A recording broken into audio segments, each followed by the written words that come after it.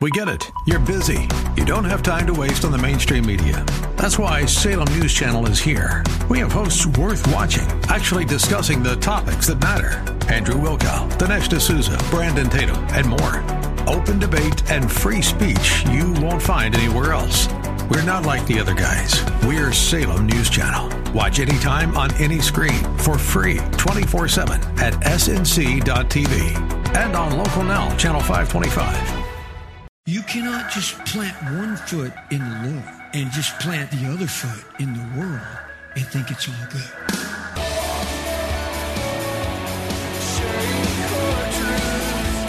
Welcome to Core Truth Radio, a radio ministry of Core Church Los Angeles, with pastor and Bible teacher Steve Wilburn. Pastor Steve will be teaching the Word of God with truth right from the Bible. For more information, go to corechurchla.org. For today's Core Truth, we're picking up in part 2 of our message titled Different Paths, where we're talking about Lot's compromises leading him right into Sodom. Let's not forget Lot's progression, leading to his downfall. First, in chapter 13, the Bible said that Lot lifted his eyes towards Sodom. He looked at it. Wow, what's that over there? Wow. Whew. What you got going on over there? Second, it said he pitched his tent toward Sodom. So he pulled up a chair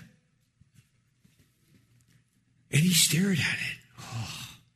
And when you just keep staring at something, gotta have it. Gotta have it. Gotta have it. He was consumed with it. Third, in chapter 14, we're told that Lot moved to Sodom. I'm not going to be part of it. I'm just going to live in it. Oh, I won't do the exceeding wickedness here. Oh, no. But I'm just going to live in it.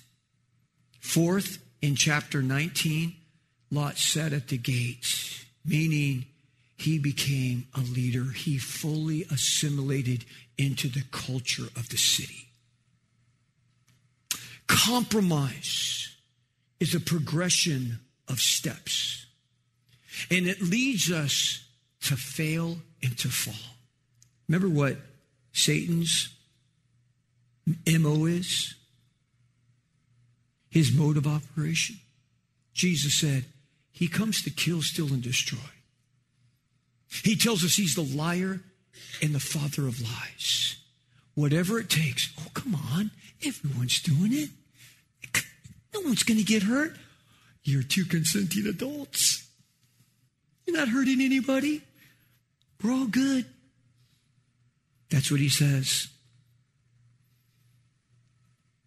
If it happened to Lot, it can happen to us. Yes, this is a picture of how compromise weakens us. It weakens our moral judgment. It blurs our image of what is right. Lot was saved by the grace of God. We're told he's in heaven. God is merciful, yet his life on this side of heaven, this life on this side of heaven proved to be unproductive and worthless. No spiritual fruit for you. Lot is a warning to all believers not to love the world. Don't get too cozy and friendly with the world. The Bible says in James 4:4, he says, you adulteresses, do you not know that friendship with the world is hostility towards God? Therefore, whoever you are, you claim to be a Christian. Okay, great. That's wonderful. Whoever wishes to be a friend of the world makes himself an enemy with God. So you're getting all cozy and cuddling up and put your arm around the world. You're flying your fist in God's face. You say, no, I love the Lord. You cannot just plant one foot in the Lord and just plant the other foot in the world and think it's all good. Look, we're all sinners. We all make mistakes.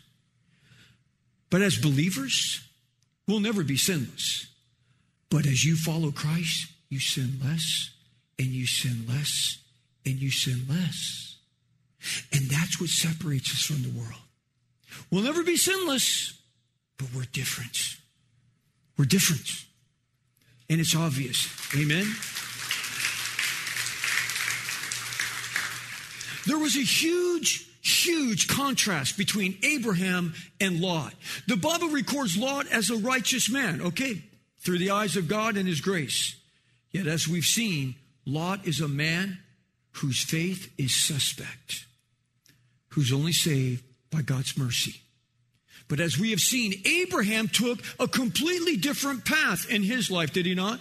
He was a man who believed God, and it was counted unto him as righteousness in right standings with God, because even though he had sin in his life, the thrust of his life was to glorify God. Listen to how the Bible recounts the life of Abraham in the New Testament in what we know as the Hall of Faith. Hebrews 11:8 says, by faith, Abraham, when he was called, he obeyed God.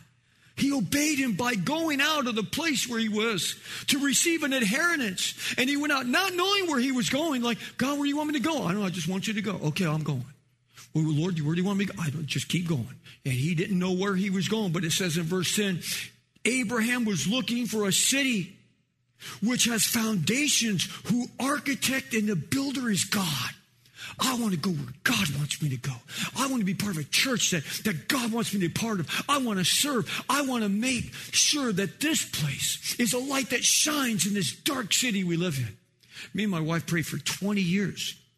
All the way back when I was at Gary Soares' home Bible study. Lord, if there's ever a day that you could just bring us on staff. It was Gary Soares. As you know, as many of you know, I've shared over years how me and my wife, we moved back to the Washington, D.C. area. It was Gary that drove the van back with me, the truck. And it's like, remember when we were in the gas station?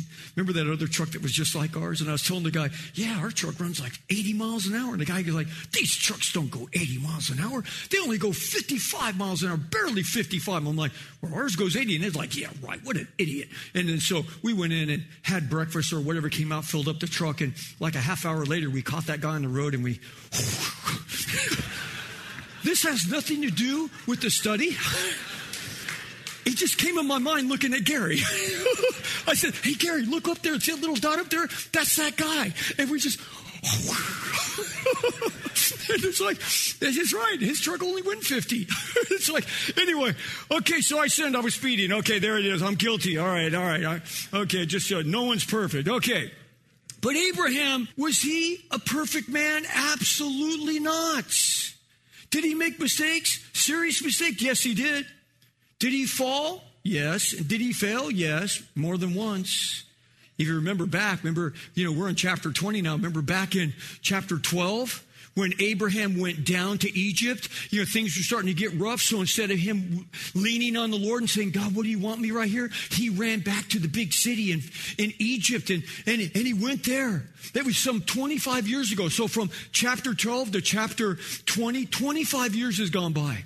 And Abraham, when he went into Egypt, he told Pharaoh that his wife Sarah was his sister. Why? Because she was a full-blown fox. She was beautiful. She was stunningly beautiful. So he's thinking, I got to watch out for myself. They're going to see how beautiful you are. They're going to want to take you and they're going to kill me. So just tell everyone that you're my sister. So they went in there. So Pharaoh's like, wow, that's a fine woman, man. How's it going? And it's just like, hey, that's my sister. Yeah, I'm my sister. And it's just like, so Pharaoh's like, great, come on with me. Let me throw you in my harem. And that's when God had a little message for Pharaoh. Hi, Pharaoh, how's it going? You touch that woman, I'm going to kill you. And it's just like, oh my goodness. And he went back to Abraham. You told me that was your sister. It's like, what are you doing bringing a curse on me? So you think, boy, that's pretty bad when you get, caught on the carpet by the non-believer. Okay. Oh, you're the Christian. Here, you called up. I'm really sick. I don't feel good. Okay.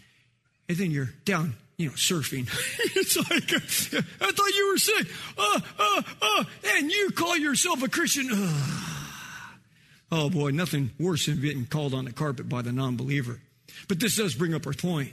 More mistakes. More mistakes. Picking up in Genesis chapter 20, kind of a long text of scripture, but we got to read the context. We got to know what happened here. Verse 1. Chapter 20, verse 1. Now Abraham journeyed from there towards the land of Negev, and he settled between Kadesh and Shur. Then he sojourned in Gerar, and Abraham said to Sarah, his wife, "She is my sister. She's my sister." So Abimelech, king of Gerar, sent, and he took Sarah. Because look, here's 25 years later. Gosh, she's still looking fine, man. Girl, you got your groove on, man. You're looking good, man, And so God came to Abimelech in a dream in the night, and he said to him, "Behold, you are a dead man." Oh, you're done, buddy, because of the woman whom you have taken, for she is married. Now Abimelech had not come near her, and he said, "Lord, you're going to slay a nation? Even though blameless." Verse 5, "Did he not, Abraham, not say to me, 'She's my sister'? And she herself said, 'He is my brother.' In the integrity of my heart and the innocence of my hands, I have done this." Like, I didn't know. Verse 6, "Then God said to him in the dream, 'Yes, I know that in the integrity of your heart you have done this, and I also kept you from sinning against me. Therefore, I did not let you touch her.'" Verse 7, "Now therefore restore this man's wife, for he is a prophet, and he will pray for you, and you will live. But if you do not restore her, know that you shall surely die, and you and all who are yours." Verse 8, "So Abimelech, he arose early in the morning." Yeah, I guess so. Oh, man, get rid of this woman, man. It's like, and he called all of his servants, and he told them all the things in their hearing, and the men were greatly frightened. Yeah, they were petrified. We're all going to die. It's not that because of COVID. God's going to kill us, okay? Verse 9, "Then Abimelech called Abraham, and he said to him, 'What have you done to us? And how have I sinned against you that you have brought on me and my kingdom a great sin? You have done to me things that ought not to be done.'" Oh, getting roasted here by the non-believer.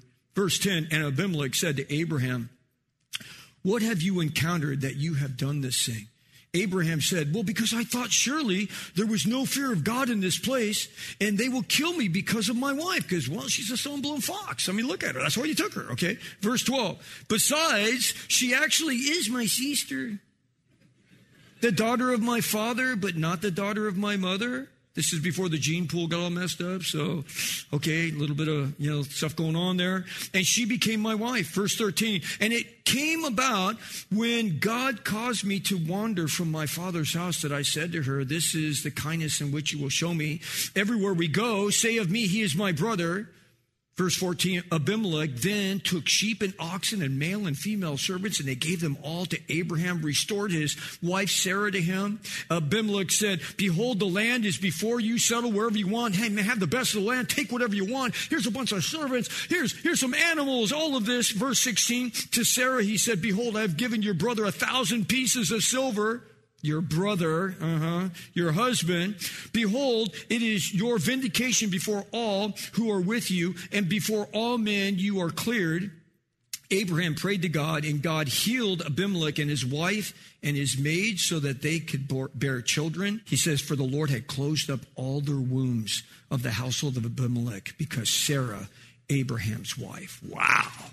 You got to read the text. That's what we do. You got to know what happened here. Nothing escapes God's eyes. He sees it all. Well, here we have God's man, the true believer, again being rebuked by the non-believer once again. Ouch. I hate when that happens. This is why we must always be on guard. We are always to act uprightly before men. As believers, how we act and how we react matters in everyday life. Because if you look like everyone else looks, then you have no witness and no power in your life as a believer. But when we're different and we're honest and we choke up to things and we say, "Yeah, that was me." They're like, "What?" Everyone denies it. "No, that was me. I did it. I'm so sorry." It's like that makes you different because we never know who's watching. And we never know who we're talking to and where the conversation is going to go. See, we get caught up with the people we work with, right? And it's like, oh, I know that person. Oh, man, they would never listen. Look at them. Oh, they would never listen. That person would never listen. And then we're just like charity church mouse. We just don't say anything. We should be saying something. You know, we look at people and we get all caught up in how they look, right? I mean, it's like, you know, people have, you know, crazy hair, you know, funky hair. You know, they have crazy dress code. They got so many piercings on their body today. Look like they got in a fight with a sewing machine and lost. Covered with tattoos. Oh, man, they're gnarly, man. They wouldn't listen. Yet regardless of how anyone looks outwardly, we have no concept of the condition of their heart. A lot of times those people that dress the most radical and everything, they're the most insecure. That's why they're doing all this. Oh, look at me, because I'm so insecure. Oh, I'm not like anyone else. I'm an individual. Yeah, you're an individual like everyone else that dresses the same way. But someone that looks like a total rebel, they could really be crying out for help. You know, someone that is totally looking successful. I'm a successful person. Look at the way I dress and my car I drive. Could be longing for love. Someone who looks confident and outgoing could really be insecure and scared on the inside. See, the thing is, you don't know, but God knows. We can't tell by looking at the outward, but God sees the heart of every soul. He reads the mind of every person. He knows the pains of every heart. This is why we must live out our faith. We must be honest. We must walk with integrity as believers.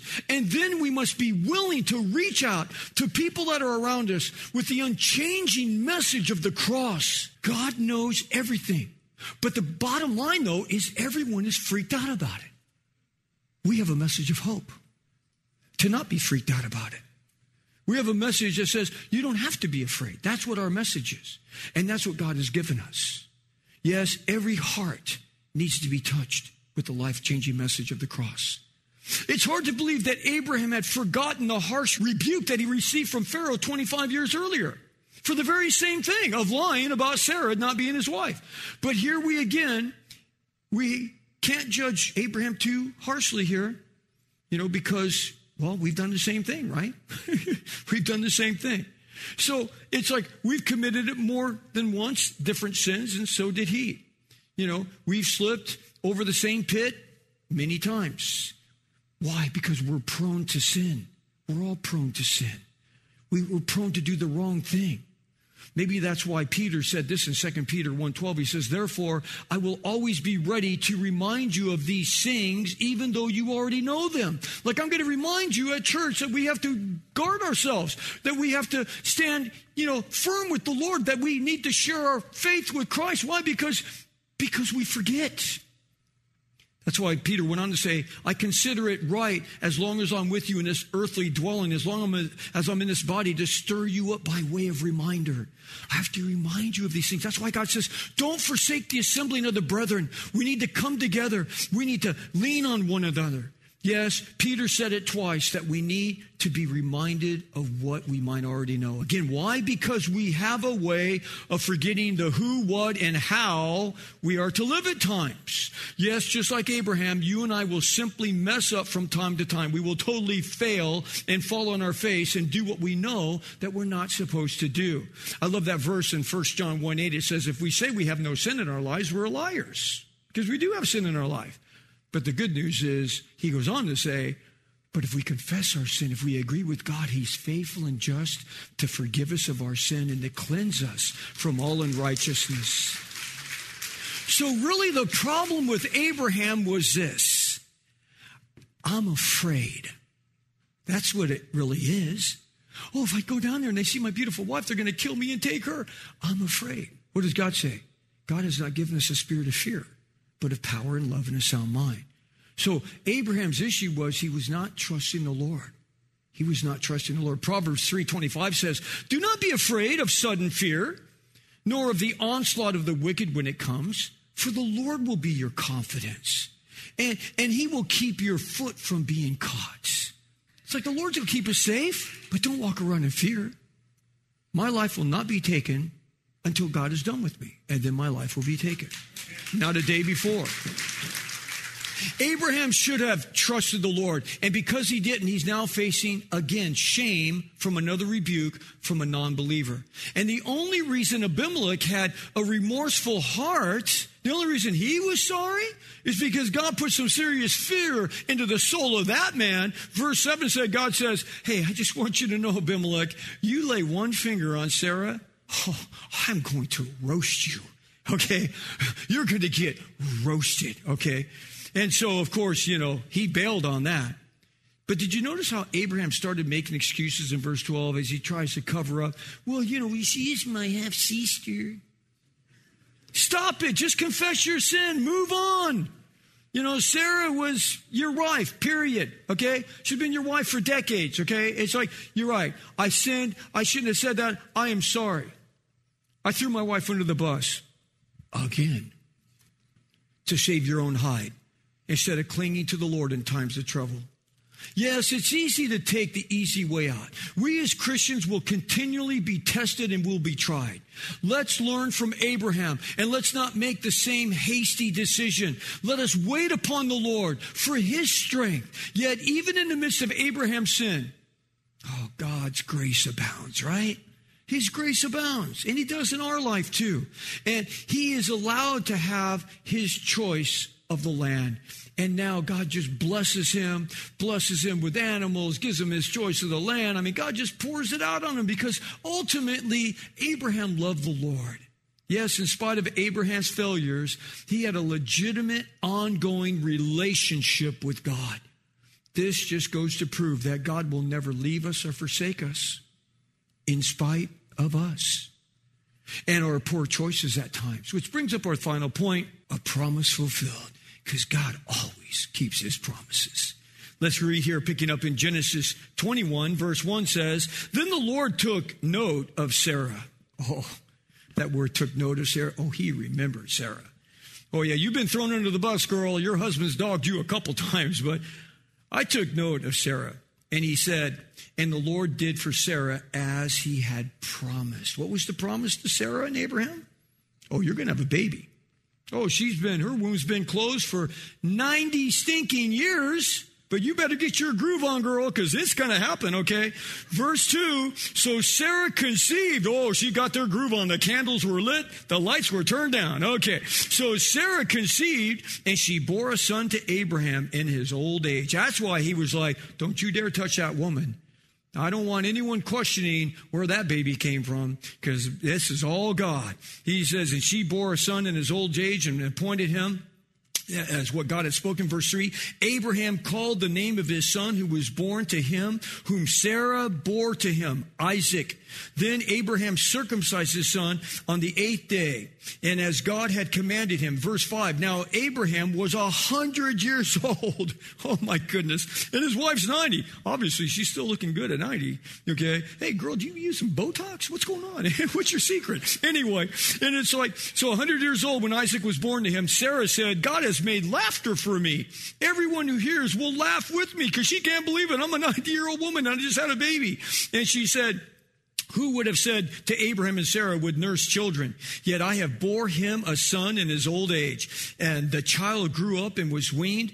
And Abraham made a great feast on that day that Isaac was weaned. Now Sarah saw that the son of Hagar, the Egyptian, remember that whole thing went down, whom she had borne to Abraham, mocking. So now you got Ishmael, the wild donkey of a man.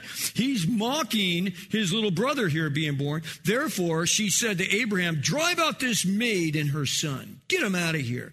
For the son of this maid shall not be an heir with my son Isaac.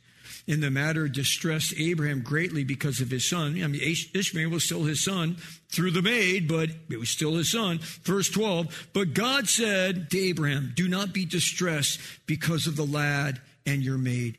Whatever Sarah tells you to do, listen to her. This is where every wife gives the nice junk to her husband's ribs. Listen to your wife. The Bible says it. Okay. For through Isaac and your descendants shall be named. And of the son of the maid, I will make a nation also because he is your descendant. Verse 14. So Abraham rose early in the morning, and he took bread and a skin of water, and he gave them to Hagar, putting them on her shoulder. And he gave her the boy and sent her away, and she departed and wandered about in the wilderness of Beersheba. That's all the time we have for today's message. You've been listening to Pastor and Bible teacher Steve Wilburn of Core Church Los Angeles. If you'd like to hear more messages by Pastor Steve, download the Core Church Los Angeles free app, available on iOS and Android. Core Church is sponsored by and a listener-supported outreach of Core Church LA. If you have been blessed by this program, consider supporting our radio ministry by texting Core Church LA one word, that's Core Church LA, to 77977. And remember, there's a God in heaven who loves you.